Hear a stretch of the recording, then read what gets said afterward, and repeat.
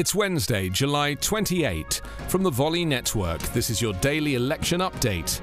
I'm Anthony Davis. 4 police officers on Tuesday told lawmakers they were beaten, taunted with racial insults, heard threats including kill him with his own gun, and thought they might die as they struggled to defend the US Capitol on January 6 against a mob of then-President Donald Trump supporters. Often tearful, sometimes profane, the officers called the rioters terrorists engaged in an attempted coup during a 3.5-hour congressional hearing, in which they also criticized Republican lawmakers who sought to downplay the attack.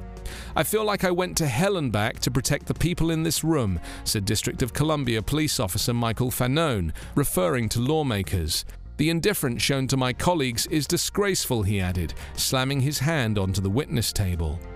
It was a dramatic first hearing for a Democratic-led House of Representatives committee formed despite opposition by Trump's fellow Republicans to investigate the worst violence at the Capitol since the British invasion in the War of 1812. Some Democrats have suggested Trump, who made an incendiary speech to supporters before the riot, repeating his false claims that the 2020 election was stolen from him through widespread voting fraud, be called to testify.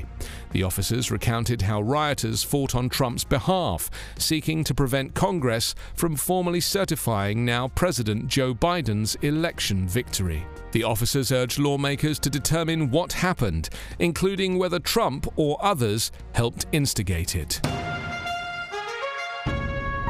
Your daily election update is part of the Volley Network. Find us online at electionupdatepodcast.com.